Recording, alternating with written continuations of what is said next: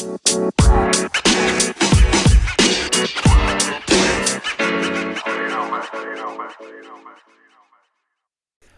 is up, guys? My name's Elijah Kim, and you are listening to the From the Heart podcast. So, for today's episode, I wanted to talk about embracing your emotions.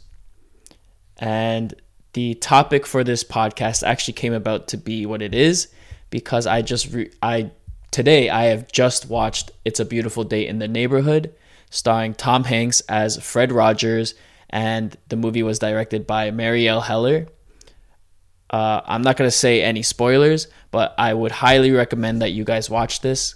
It's a very emotional, invoking movie, at least for me. And the reason why I brought this movie up is because of the fact that I feel like it was able to really portray the message that embracing your emotions is extremely difficult for many people in today's society.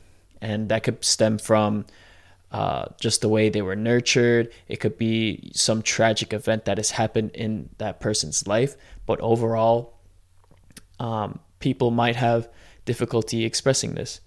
And I think that's what's led some people to lead negative lives, or not to say negative lives, but they might react to certain situations in a negative way and unhealthy ways, in which the way they react to a certain event, it could do harm to themselves or to the people around them. I don't want to say that expressing your emotions is a bad thing, because it's just human nature to experience these kinds of emotions. There's a reason for you to feel this type of way when this certain situation comes about. And it's not to say that it's bad, but the way you go about releasing this, because if you keep it in, it's not going to be healthy for you. And if you release it in a negative way, it's not going to be good for you either.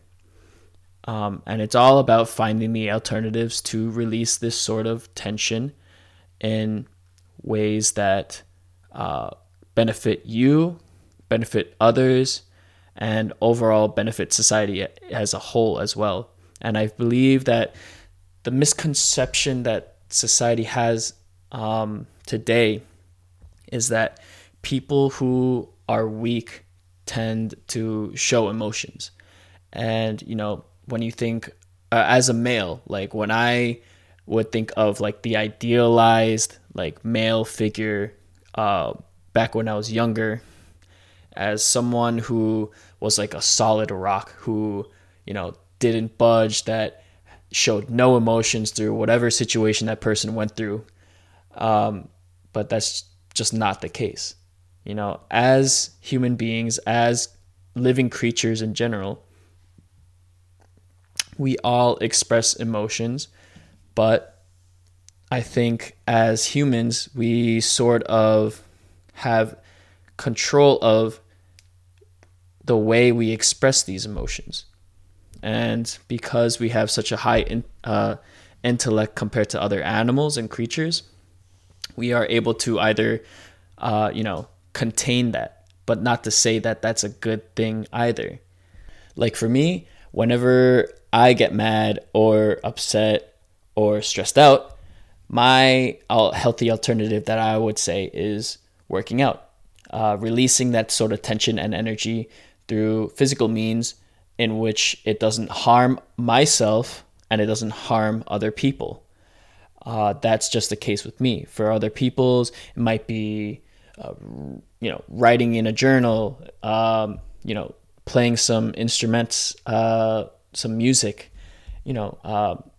exercising. Like there's many different alternatives, but there's also ones that, can lead to an unhealthy lifestyle, let alone if someone else does wrong to you.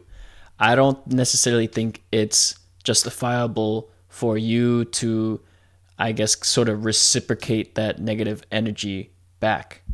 Honestly, it might just be that this person has had a bad day, or it could be something that's deeper. It could be something that has been engraved in their head as a child, or at some point in their lives that has made I guess, a certain situation, tragic, where it'll immediately and instinctively just invoke some sort of emotion.